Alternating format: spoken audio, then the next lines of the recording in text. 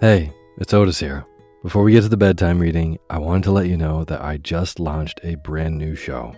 It's called The Daily Book Club, a daytime companion to Sleepy, where you hear entire books one chapter at a time, one day at a time. Simple as that. So if Sleepy is how you wind down your day, The Daily Book Club is a great way to start your day. There's new episodes daily. I read in a slightly peppier voice so that you can get really lost in these amazing stories that have stood the test of time. Or, just like Sleepy, you can sit back and relax and zone out to a good book. The first book we'll be reading is The Enchanted April by Elizabeth von Arnim. Story is, in the 1920s, 4 women unfulfilled with life take a chance and abscond to a dreamy medieval Italian castle. It's a story dripping with wisteria, the beauty of solitude, and an unlikely pursuit of joy in Portofino, Italy. I think that this is a perfect story for the season, and you can hear it now. Find the Daily Book Club on Spotify, Apple Podcasts, and everywhere else. This show has been a long time coming, and I'm so excited to bring you even more stories. So go subscribe to the Daily Book Club to hear what happens next. Thanks.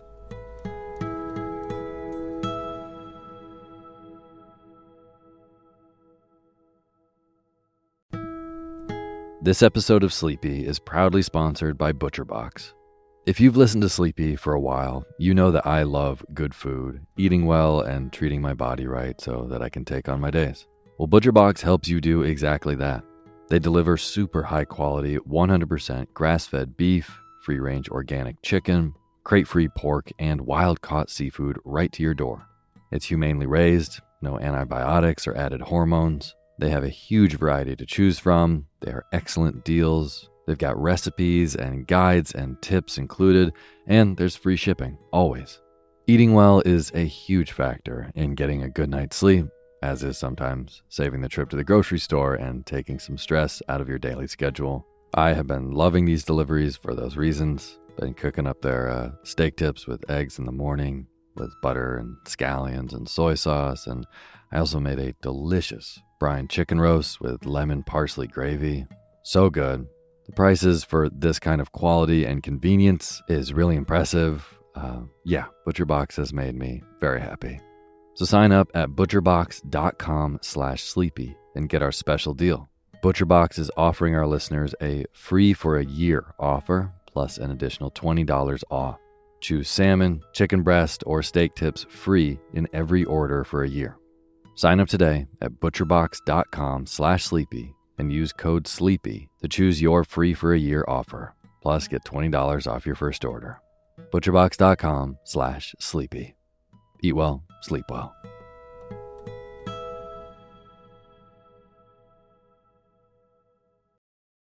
This episode is brought to you by Visit Williamsburg.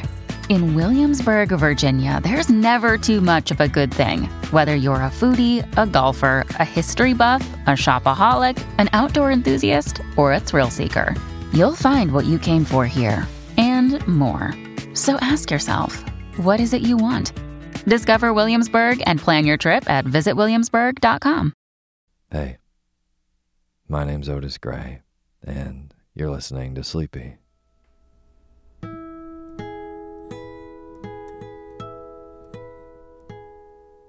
Podcast where I read old books to help you get to sleep, and a proud member of the Airwave Podcast Network. I have got a wonderful, snoozy bedtime story for you tonight. But before we get to tonight's reading, I just want to thank all of our patrons on patreon.com. Kira, Melanie Sligg, Amy Murphy, Shanna May, Beth, Darcy Standifer, Catherine Osborne, Margaret Diebert, Phoenix Booth, Toby Vracking, and lastly, Britt Ashley Randolph and her 2 little girls, Jocelyn and Rylan. And I'm told Rylan wants to start her own podcast where she reads books. And Rylan, you should totally do that. I will be your first listener. Thank you all so much for supporting the show. And for those of you who don't know, all of the names that I just read are new supporters of the show on patreon.com, which is this awesome site where you can go and support creators and the work that you want them to keep making. So you go on and you donate $1 a month, $2 a month, $5 a month with the Sleepy Podcast gets you access to a special Patreon poetry feed where I read poetry and send it to you twice a month, every other Monday, just for donating. So if the show has helped you sleep and you want to give back a little bit, then you can go on patreon.com/sleepyradio and donate even $1 a month. It goes a really long way. That's also a really good place to reach out to me. So if you just want to say hey, or ask a question about the show, or even recommend a book, you can go to patreon.com/sleepyradio. Thank you. And as always, the music that you're hearing is by my good friend James Lepkowski, and the cover art for Sleepy is by Gracie Kanan. So, the last episode, I dove into this wonderful copy of Hawthorne short stories that I found at the local library and read The Birthmark. And I've read a lot of cool books that I never thought I'd read in the making of this show, but I truly, truly enjoyed reading it. And it's actually been sitting on my nightstand now, this book. And I've been reading it in my free time as well, and I truly love it. And making my way through the book, I ran across one of his short stories, The Celestial Railroad. And the title was too perfect, and I knew that I had to read it for the next Sleepy episode. So I actually skipped over and kept reading other stuff, and I saved this one for you tonight. And I'll be reading it for the first time myself. So, Nathaniel Hawthorne, short stories, The Celestial Railroad. Now is the time for you to fluff up your pillow just how you like it. Get real comfortable. Feel yourself melt into your bed. Close your eyes and let me read to you.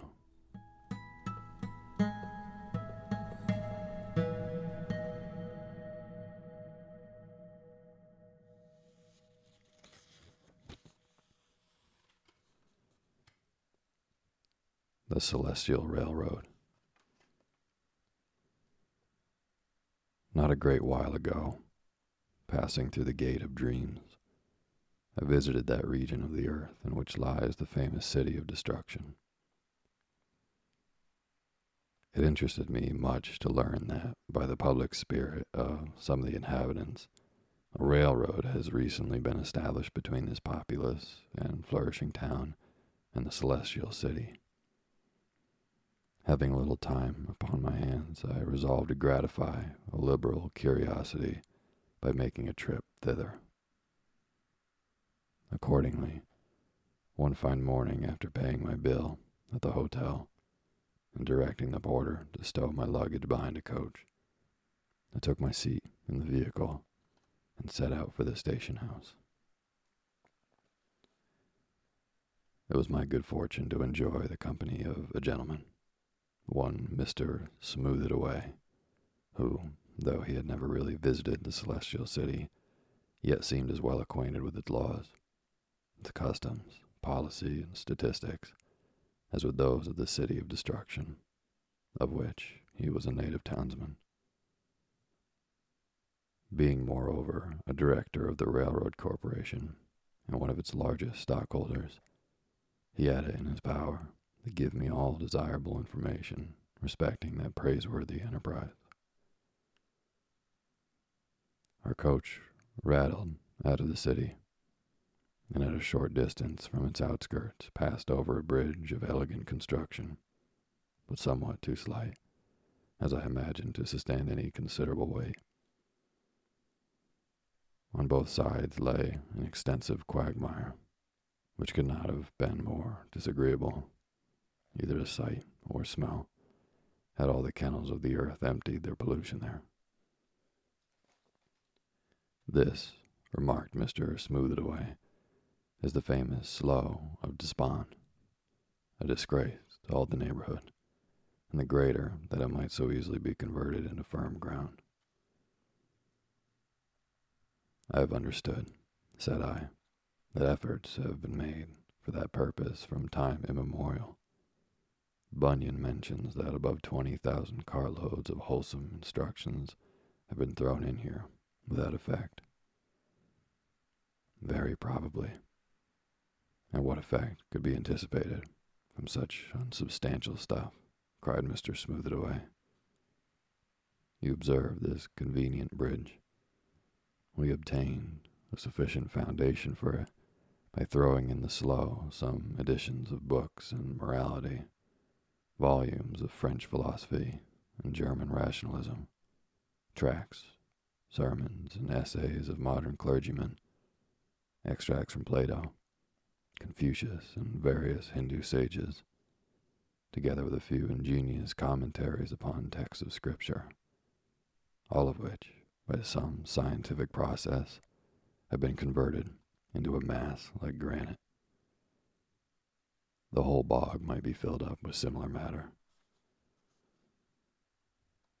It really seemed to me, however, that the bridge vibrated and heaved up and down in a very formidable manner, and, in spite of Mr. Smooth-It-Away's testimony to the solidity of its foundation, I should be loath to cross it in a crowded omnibus, especially if each passenger were encumbered with as heavy luggage as that gentleman and myself. Nevertheless, we got over without accident, and soon found ourselves at the station house. This very neat and spacious edifice is erected on the site of the little wicket gate, which formerly, as all old pilgrims will recollect, stood directly across the highway, and by its inconvenient narrowness was a great obstruction to the traveler of liberal mind and expansive stomach. The reader of John Bunyan will be glad to know that Christian's old friend Evangelist, who was accustomed to supply each pilgrim with a mystic roll, now presides at the ticket office. Some malicious persons, it is true, deny the identity of this reputable character with the evangelist of old times, and even pretend to bring competent evidence of an imposture.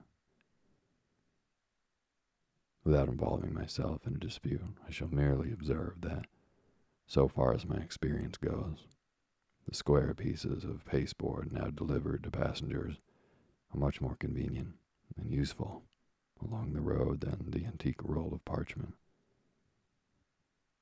Whether they will be as readily received at the gate of the celestial city, I decline giving an opinion.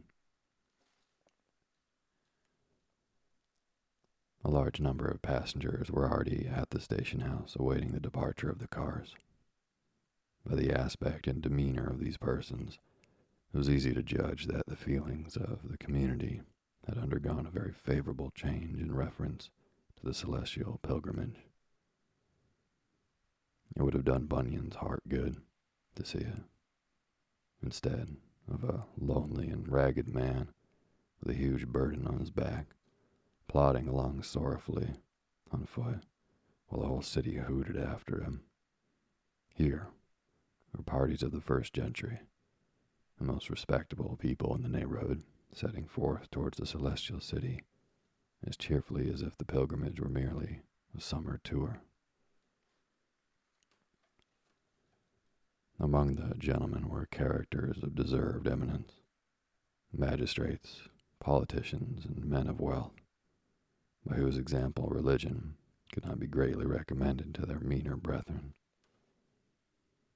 In the ladies' apartment, too, I rejoiced to distinguish some of those flowers of fashionable society who are so well fitted to adorn the most elevated circles of the celestial city.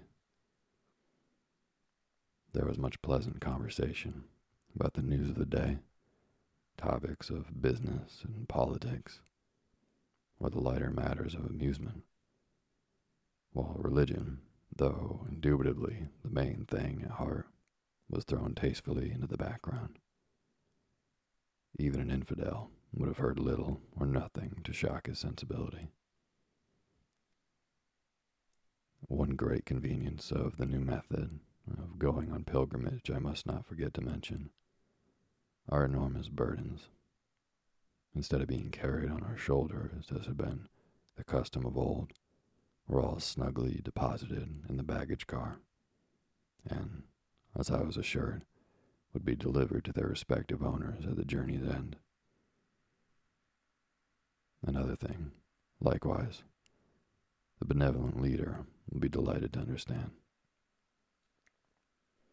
It may be remembered that there was an ancient feud between Prince Beelzebub and the keeper of the wicket gate, and that the adherents of the former distinguished personage were accustomed to shoot deadly arrows at honest pilgrims while knocking at the door. This dispute, much to the credit as well of the illustrious potentate above mentioned as of the worthy and enlightened directors of the railroad, has been pacifically arranged on the principle of mutual compromise. The prince's subjects are now pretty numerously employed about the station house, some in taking care of the baggage, others in collecting fuel, feeding the engines, and such congenial occupations. And I can conscientiously affirm that persons more attentive to their business, more willing to accommodate, or more generally agreeable to the passengers, are not to be found on any railroad. Every good heart must surely exult at so satisfactory an arrangement of an immemorial difficulty. "Where is Mr. Greatheart?" inquired I. Beyond a doubt, the directors have engaged that famous old champion to be chief conductor of the railroad. "Why, no," said Mr. Smooth-It-Away, with a dry cough. "He was offered the situation of brakeman. But, to tell you the truth, our friend Greatheart has grown preposterously stiff and narrow in his old age. He has so often guided pilgrims over the road on foot that he considers it a sin to travel in any other fashion. Besides, the old fellow had entered so heartily into the ancient feud with Prince Beelzebub that he would have been perpetually at blows or ill language with some of the prince's subjects, and thus have embroiled us anew. So, on the whole, we were not sorry when honest Greatheart went off to the Celestial City in a huff, and left us at liberty to choose a more suitable and accommodating man. Yonder comes the engineer of the train. You'll probably recognize him at once." The engine, at this moment, took its station in advance of the cars, looking, I must confess, much more like a sort of mechanical demon that would hurry us to the infernal regions than a laudable contrivance for smoothing our way to the Celestial City.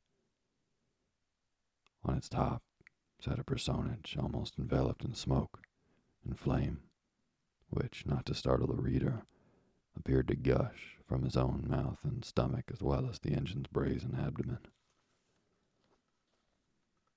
"Do my eyes deceive me?" cried I. "What on earth is this? A living creature? If so, he is his own brother to the engine he rides upon." "Pooh, pooh, you are obtuse," said Mr. Smooth-It-Away, with a hearty laugh. "Don't you know Apollyon, Christian's old enemy, with whom he fought so fierce a battle in the Valley of Humiliation? He was the very fellow to manage the engine, and so we have reconciled him to the custom of going on pilgrimage, and engaged him as chief engineer." "Bravo, bravo," exclaimed I, with irrepressible enthusiasm. "This shows the liberality of the age.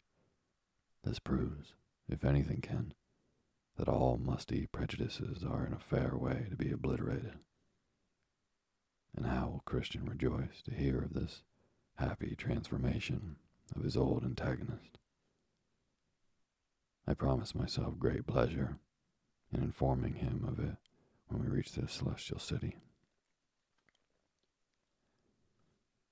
The passengers being all comfortably seated, we now rattled away merrily, accomplishing a greater distance in 10 minutes than Christian probably trudged over a day.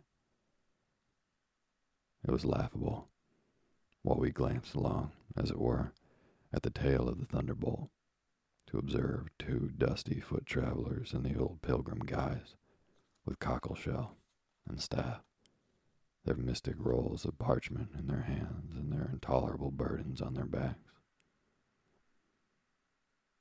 The preposterous obstinacy of these honest people in persisting to groan and stumble along the difficult pathway rather than take advantage of modern improvements excited great mirth among our wiser brotherhood. We greeted the two pilgrims with many pleasant jibes and a roar of laughter, whereupon they gazed at us with such woeful and absurdly compassionate visages that our merriment grew tenfold more obstreperous. Apollyon also entered heartily into the fun, and contrived to flirt with the smoke and flame of the engine, or of his own breath, into their faces, and envelop them in an atmosphere of scalding steam. These little practical jokes amused us mightily, and doubtless afforded the pilgrims the gratification of considering themselves martyrs. At some distance from the railroad, Mr. Smoothedaway pointed to a large antique edifice, which he observed was a tavern of long standing, and had formerly been a noted stopping place for pilgrims. In Bunyan's road book, it is mentioned as the Interpreter's House. I have long had a curiosity to visit that old mansion, remarked I. It is not one of our stations, as you perceive, said my companion. The keeper was violently opposed to the railroad, while he might be, as the track left his house of entertainment on one side, and thus was pretty certain to deprive him of all his reputable customers. But the footpath still passes his door, and the old gentleman now and then receives a call from some simple traveler, and entertains him with fare as old-fashioned as himself. Before our talk on this subject came to a conclusion, we were rushing by the place where Christian's burden fell from his shoulders at the sight of the cross. This served as a theme for Mr. Smoothedaway, Mr. Live for the World, Mr. Hide Sin in the Heart, Mr. Scaly Conscience, and a knot of gentlemen from the town of Shun Repentance to descant upon the inestimable advantages resulting from the safety of our baggage. Myself and all the passengers, indeed, joined with great unanimity in this view of the matter, for our burdens were rich in many things esteemed precious throughout the world, and especially we each possessed a great variety of favorite habits, which we trusted would not be out of fashion even in the polite circles of the celestial city. It would have been a sad spectacle to see such an assortment of valuable articles tumbling into the sepulchre. Thus, pleasantly conversing on the favorable circumstances of our position as compared with those of past pilgrims and of narrow-minded ones at the present day, we soon found ourselves at the foot of the hill Difficulty. Though the very heart of this rocky mountain, a tunnel, has been constructed of most admirable architecture, with a lofty arch and a spacious double track, so that, unless the earth and rock should chance to crumble down, it will remain an eternal moment of the builder's skill and enterprise. It is a great, though incidental advantage that the materials from the heart of the hill Difficulty have been employed in filling up the valley of humiliation, thus obviating the necessity of descending into that disagreeable and unwholesome hollow. This is a wonderful improvement, indeed, said I. Yet I should have been glad of an opportunity to visit the Palace Beautiful and be introduced to the charming young ladies, Miss Prudence, Miss Piety, Miss Charity, and the rest, who have the kindness to entertain pilgrims there. Young ladies, cried Mr. Smoothedaway, as soon as he could speak for laughing, and charming young ladies. Why, my dear fellow, they are old maids, every soul of them, prim, starched, dry, and angular, and not one of them, I will venture to say, has altered so much as the fashion of her gown since the day of Christian's pilgrimage. Ah, well, said I, much comforted. Then I can readily dispense with their acquaintance. The respectable Apollyon was now putting on the steam at a prodigious rate, anxious, perhaps, to get rid of the unpleasant reminiscences connected with the spot where he had been so disastrously encountered by Christian.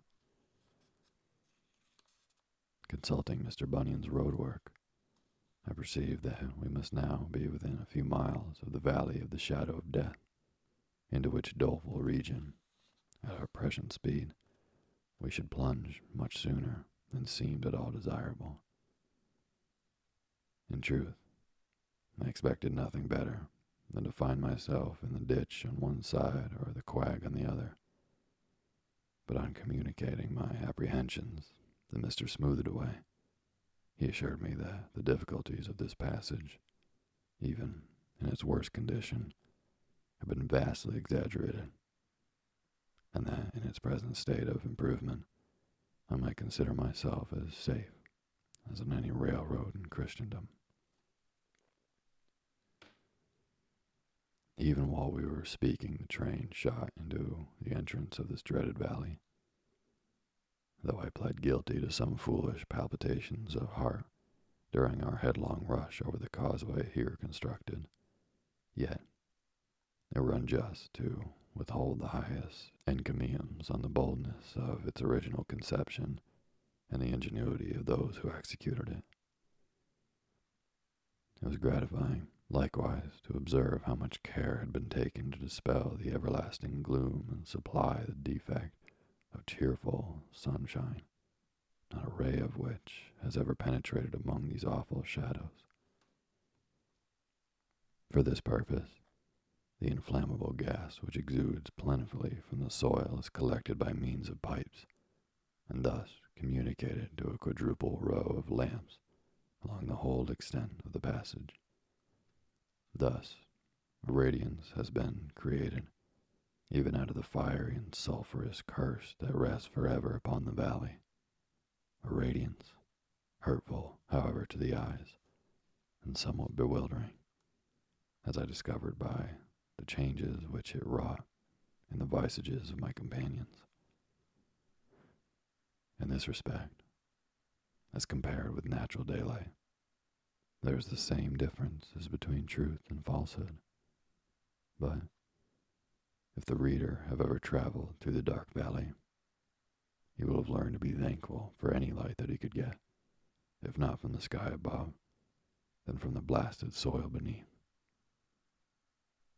Such was the red brilliancy of these lamps that they appeared to build walls of fire on both sides of the track, between which we held our course at lightning speed, while a reverberating thunder filled the valley with its echoes. Had the engine run off the track, a catastrophe, it is whispered, by no means unprecedented, the bottomless pit, if there be any such place, would undoubtedly have received us. Just as some dismal fooleries of this nature had made my heart quake, there came a tremendous shriek, careering along the valley as if 1,000 devils had burst their lungs to utter it, but which proved to be merely the whistle of an engine on arriving at a stopping place. The spot where we had now paused is the same that our friend Bunyan, a truthful man, but infected with many fantastic notions, has designated, in terms plainer than I like to repeat, as the mouth of the infernal region. This, however, must be a mistake, inasmuch as Mr. Smoothaway, while we remained in the smoky and lurid cavern, took occasion to prove that Tophet has not even metaphorical existence. The place, he assured us, is no other than the crater of a half-extinct volcano, in which the directors had caused forges to be set up for the manufacture of railroad iron. Hence, also, is obtained a plentiful supply of fuel for the use of these engines. Whoever had gazed into the dismal obscurity of the broad cavern mouth, whence ever and anon darted huge tongues of dusky flame, and had seen the strange, half-shaped monsters and visions of faces horribly grotesque, into which the smoke seemed to wreathe itself, and had heard the awful murmurs and shrieks and deep, shuddering whispers of the blast, sometimes forming themselves into words almost articulate, would have seized upon Mr. Smoothaway's comfortable explanation as greedily as we did.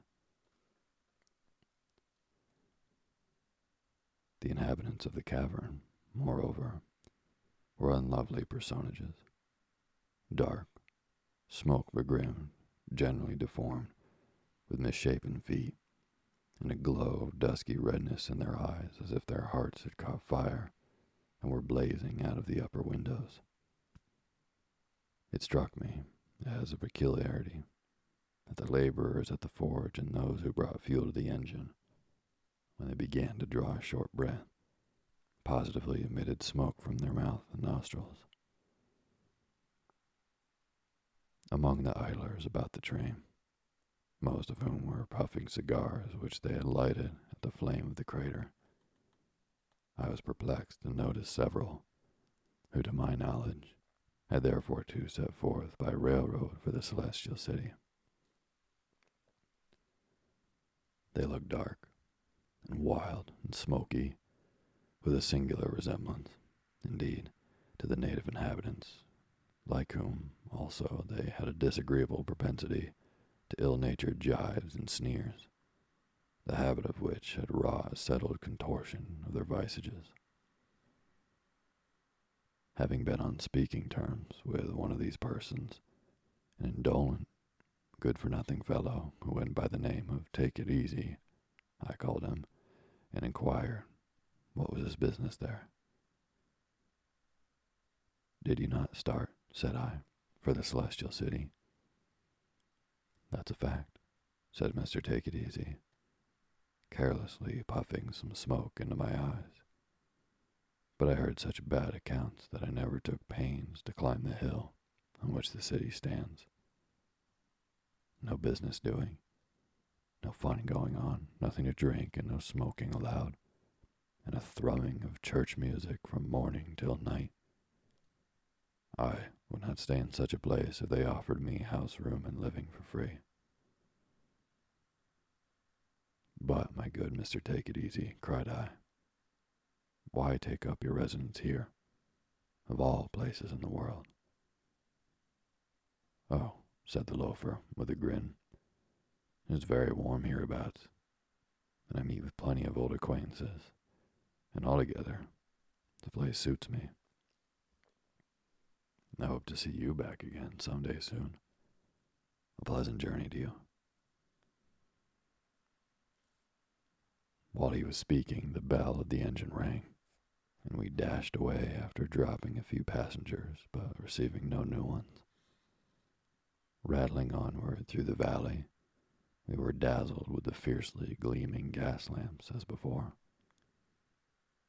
But sometimes, in the dark of intense brightness, grim faces that bore the aspect and expression of individual sins or evil passions seemed to thrust themselves through the veil of light, glaring upon us and stretching forth a great dusky hand as if to impede our progress.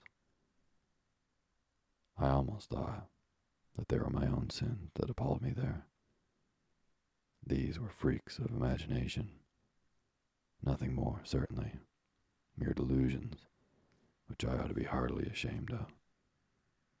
But all through the dark valley, I was tormented and pestered and dolefully bewildered with the same kind of waking dreams.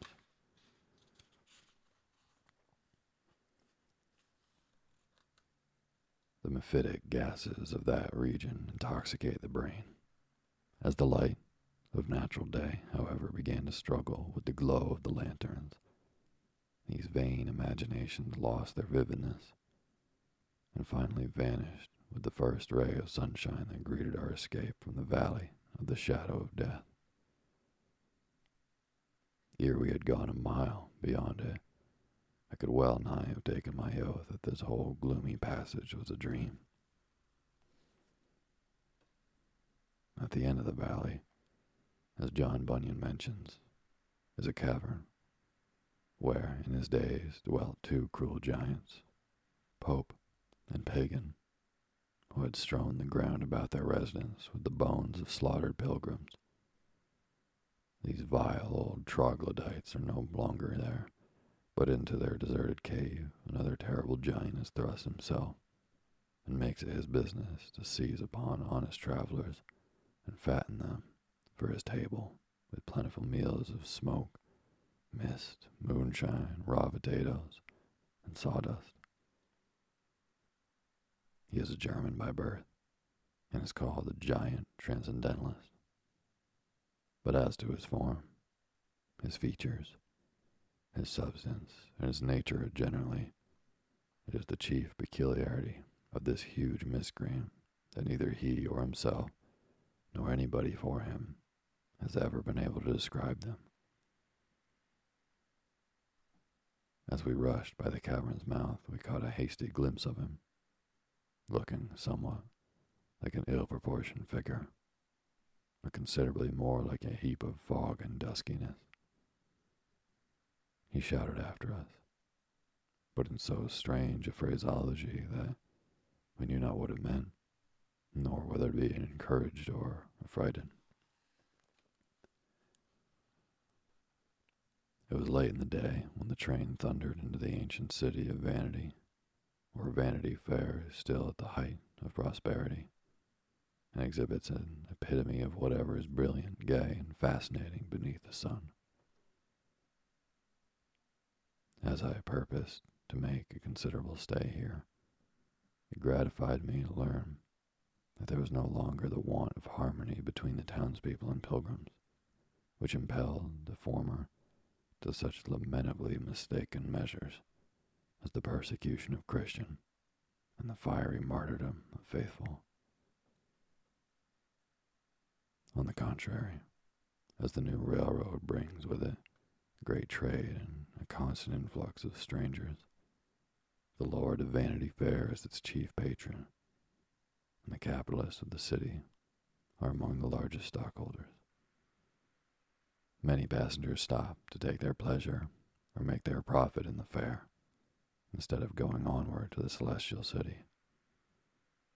Indeed, such are the charms of the place that people often affirm it to be the true and only heaven, stoutly contending that there is no other, that those who seek further are mere dreamers, and that if the fabled brightness of the celestial city lay but a bare mile beyond the gates of vanity, they would not be fools enough to go thither.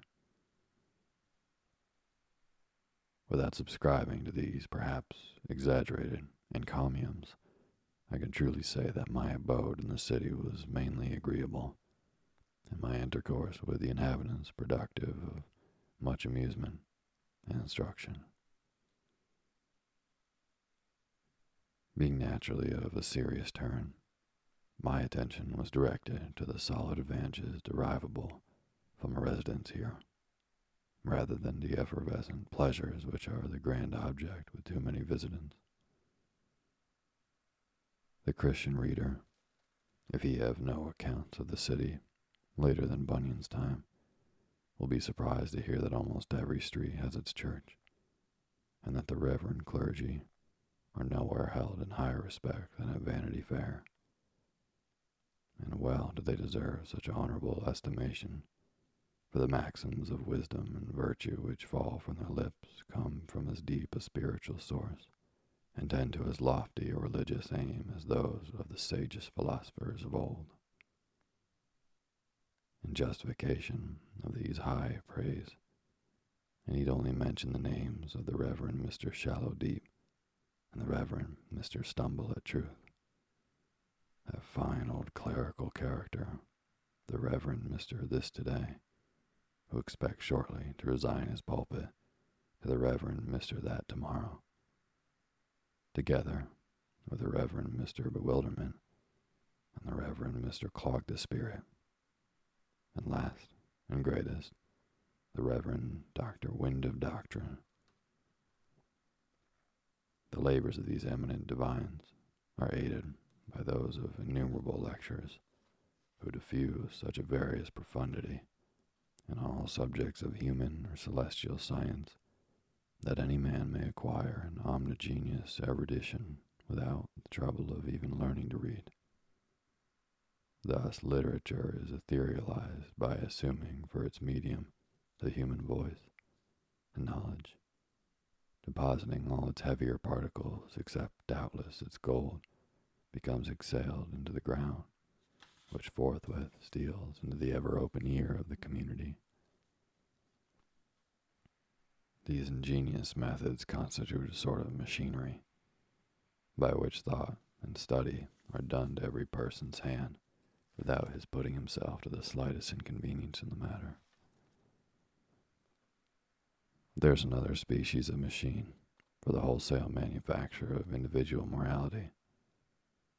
This excellent result is effected by societies for all manner of virtuous purposes, with which a man has merely to connect himself, throwing, as it were, his quota of virtue into the common stock, and the president and directors will take care that the aggregate amount will be applied.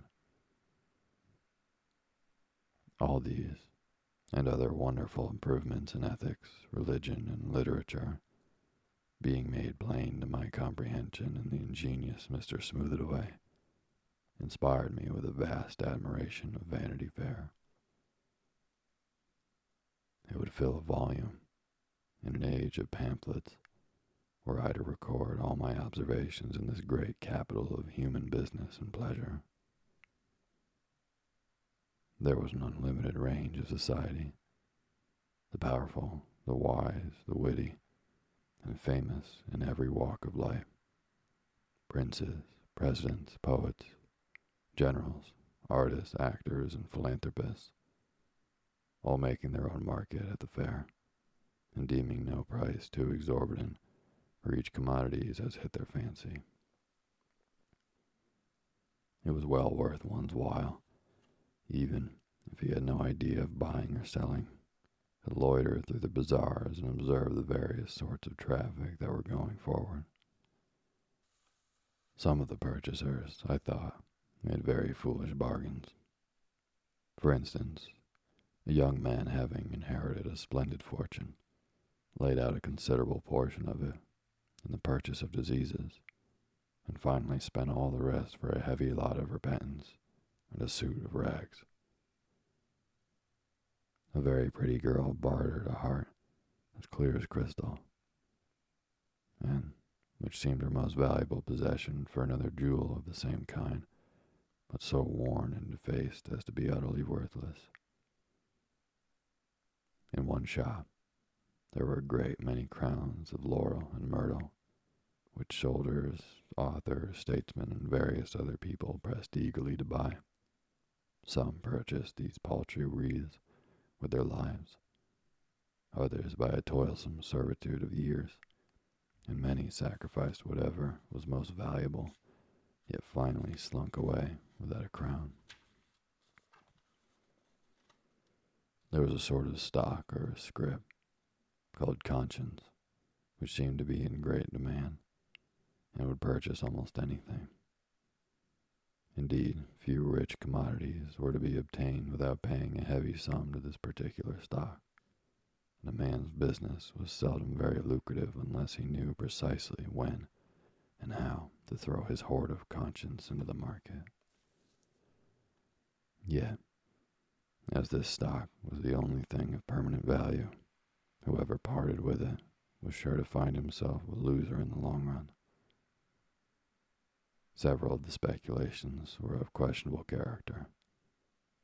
Occasionally a member of Congress recruited his pocket by the sale of constituents, and I was assured that public officers have often sold their country at a very moderate price.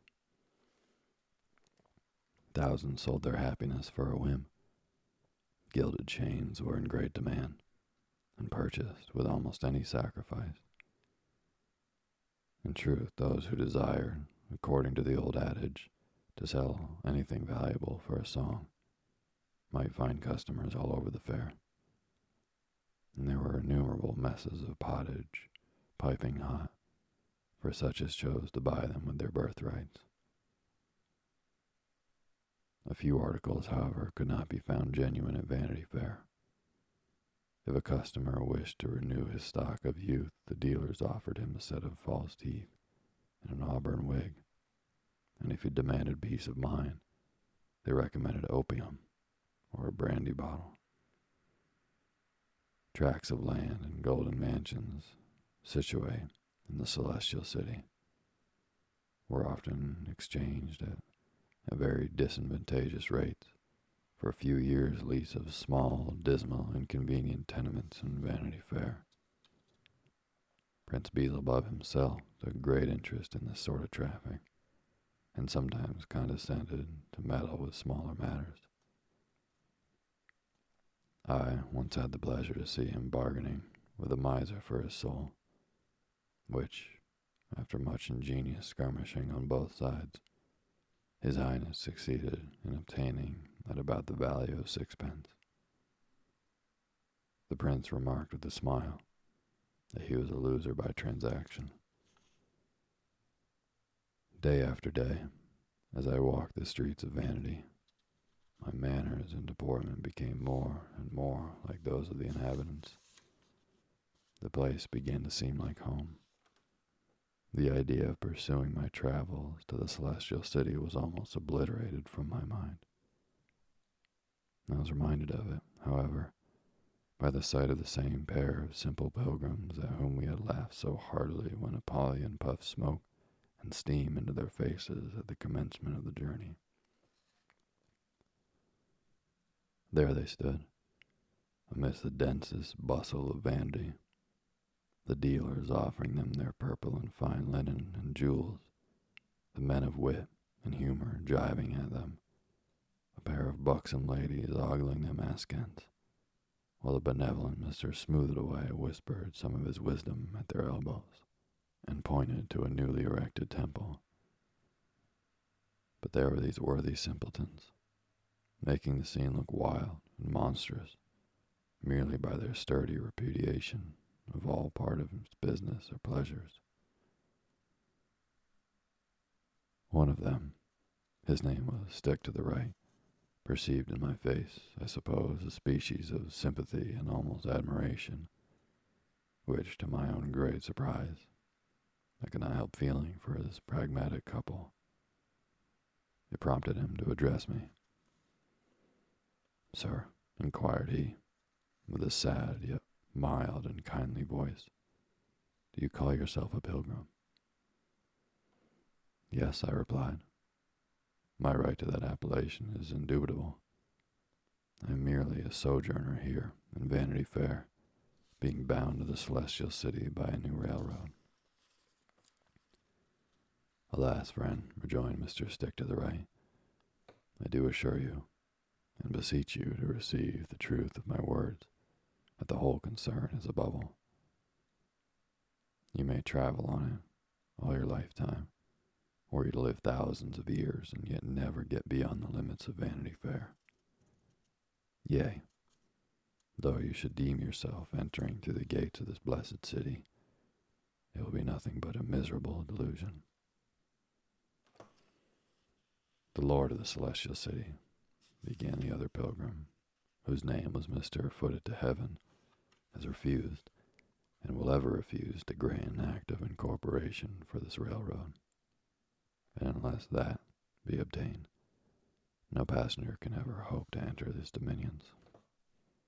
Wherefore every man who buys a ticket must lay his account with losing the purchase money, which is the value of his own soul. Pooh, nonsense, said Mr. Smooth-It-Away, taking my arm and leading me off. These fellows ought to be indicted for a libel. If the law stood as it once did in Vanity Fair, we should see them grinning through the iron bars of the prison window. This incident made a considerable impression on my mind, and contributed with other circumstances to indispose me to a permanent residence in the city of Vanity. Although, of course, I was not simple enough to give up my original plan of gliding along easily and commodiously by railroad.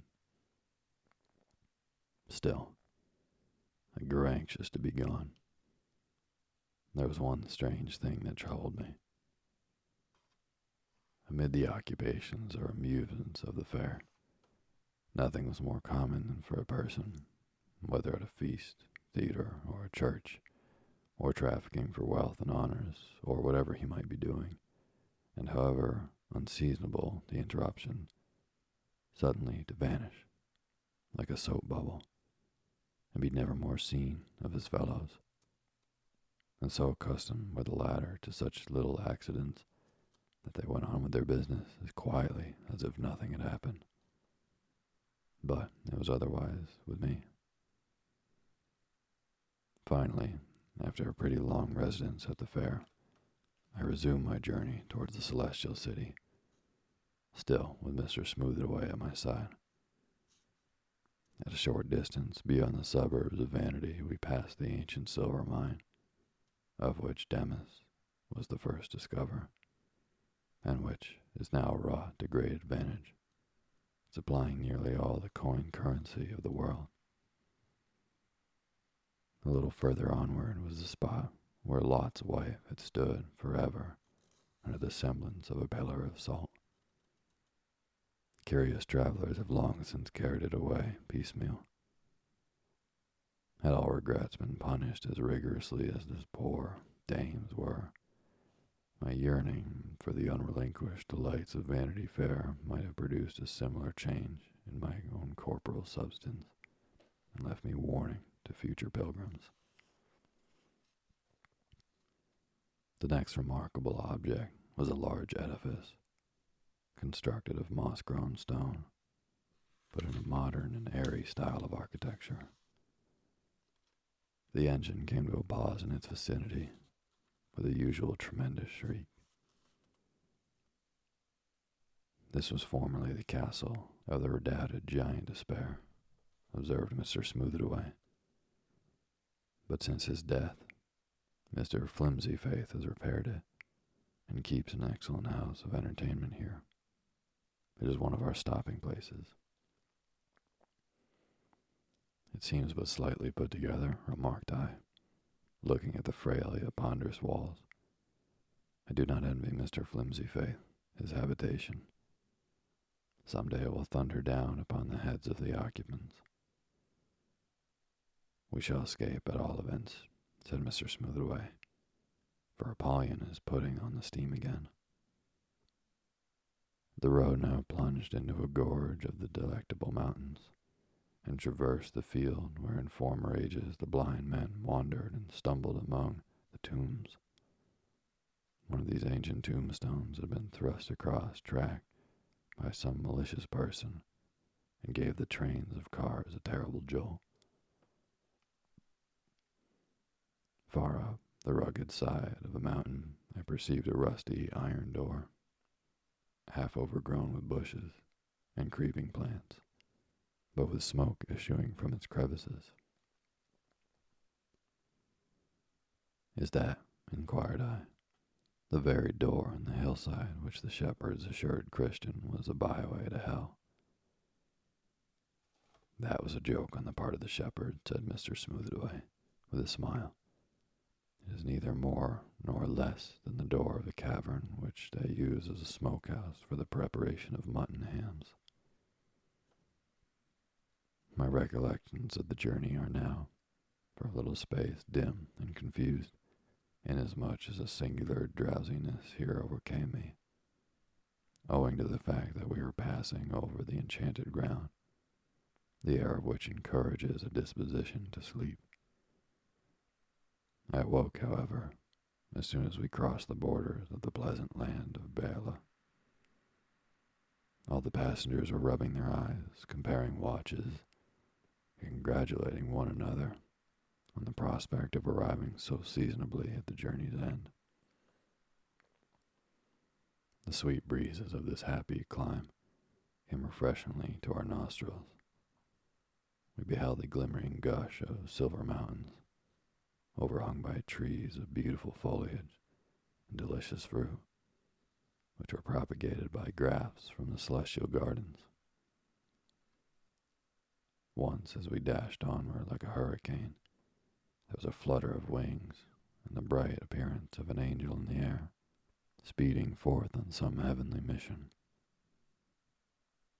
The engine now announced the close vicinity of the final station house by one last and one horrible scream, in which there seemed to be distinguishable every kind of wailing and woe and bitter fierceness of wrath, all mixed up with the wild laughter of a devil or a madman. Throughout our journey, at every stopping place, Apollyon had exercised his ingenuity in screwing the most abominable sounds out of the whistle of the steam engine. But in this closing effort, he outdid himself and created an infernal uproar, which, besides disturbing the peaceful inhabitants of Bela, must have sent its discord even through the celestial gates.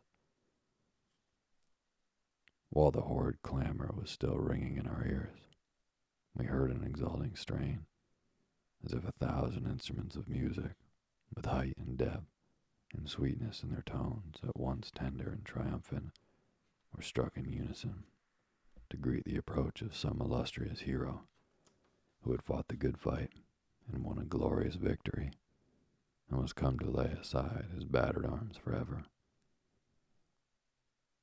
Looking to ascertain what might be the occasion of this glad harmony, I perceived, on alighting it from the cars, that a multitude of shining ones had assembled on the other side of the river to welcome 2 poor pilgrims who were just emerging from its depths.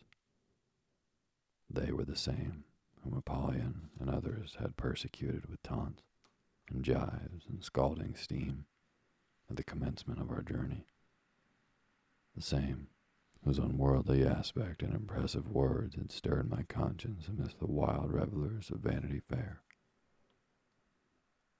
"How amazingly well those men have got on," cried I to Mr. Smoothitaway. "I wish we were secure of as good a reception." Never fear," answered my friend. "Come, make haste. The ferry boat will be off directly, and in 3 minutes you will be on the other side of the river. No doubt you will find coaches to carry you up into the city gates." A steam ferry boat, the last improvement on this important route, lay at the riverside, puffing, snorting, and emitting all those other disagreeable utterances which betoken the departure to be immediate. I hurried on board with the rest of the passengers, most of whom were in great perturbation, some bawling out of their baggage, some tearing their hair and exclaiming that the boat would explode or sink, some already pale with the heaving of the stream, some gazing affrighted at the ugly aspect of the steersman, and some still dizzy with the slumberous influences of the enchanted ground. Looking back to the shore, I was amazed to discern Mr. Smoothitaway, waving his hand in token of farewell. "Don't you ever go to the Celestial City?" exclaimed I. "Oh, no," answered he with a queer smile, and that same disagreeable contortion of visage which I had remarked in the inhabitants of the dark valley. "Oh, no. I have come thus far only for the sake of your pleasant company. Goodbye. We shall meet again." And then did my excellent friend Mr. Smooth-It-Away laugh outright, in the midst of which cachinnation a smoke wreath issued from his mouth and nostrils, while a twinkle of lurid flame darted out of either eye, proving indubitably that his heart was all of a red blaze. The impudent fiend, to deny the existence of the Tophet when he felt its fiery tortures raging within his breast. I rushed to the side of the boat, intending to fling myself on shore, but the wheels, as they began their revolutions, threw a dash of spray over me so cold, so deadly cold, with a chill that will never leave those waters until death be drowned in his own river, that with a shiver and a heartquake I awoke. Thank heaven it was a dream.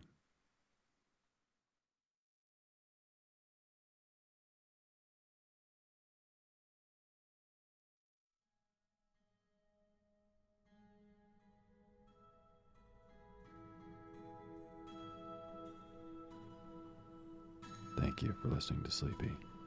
Good night.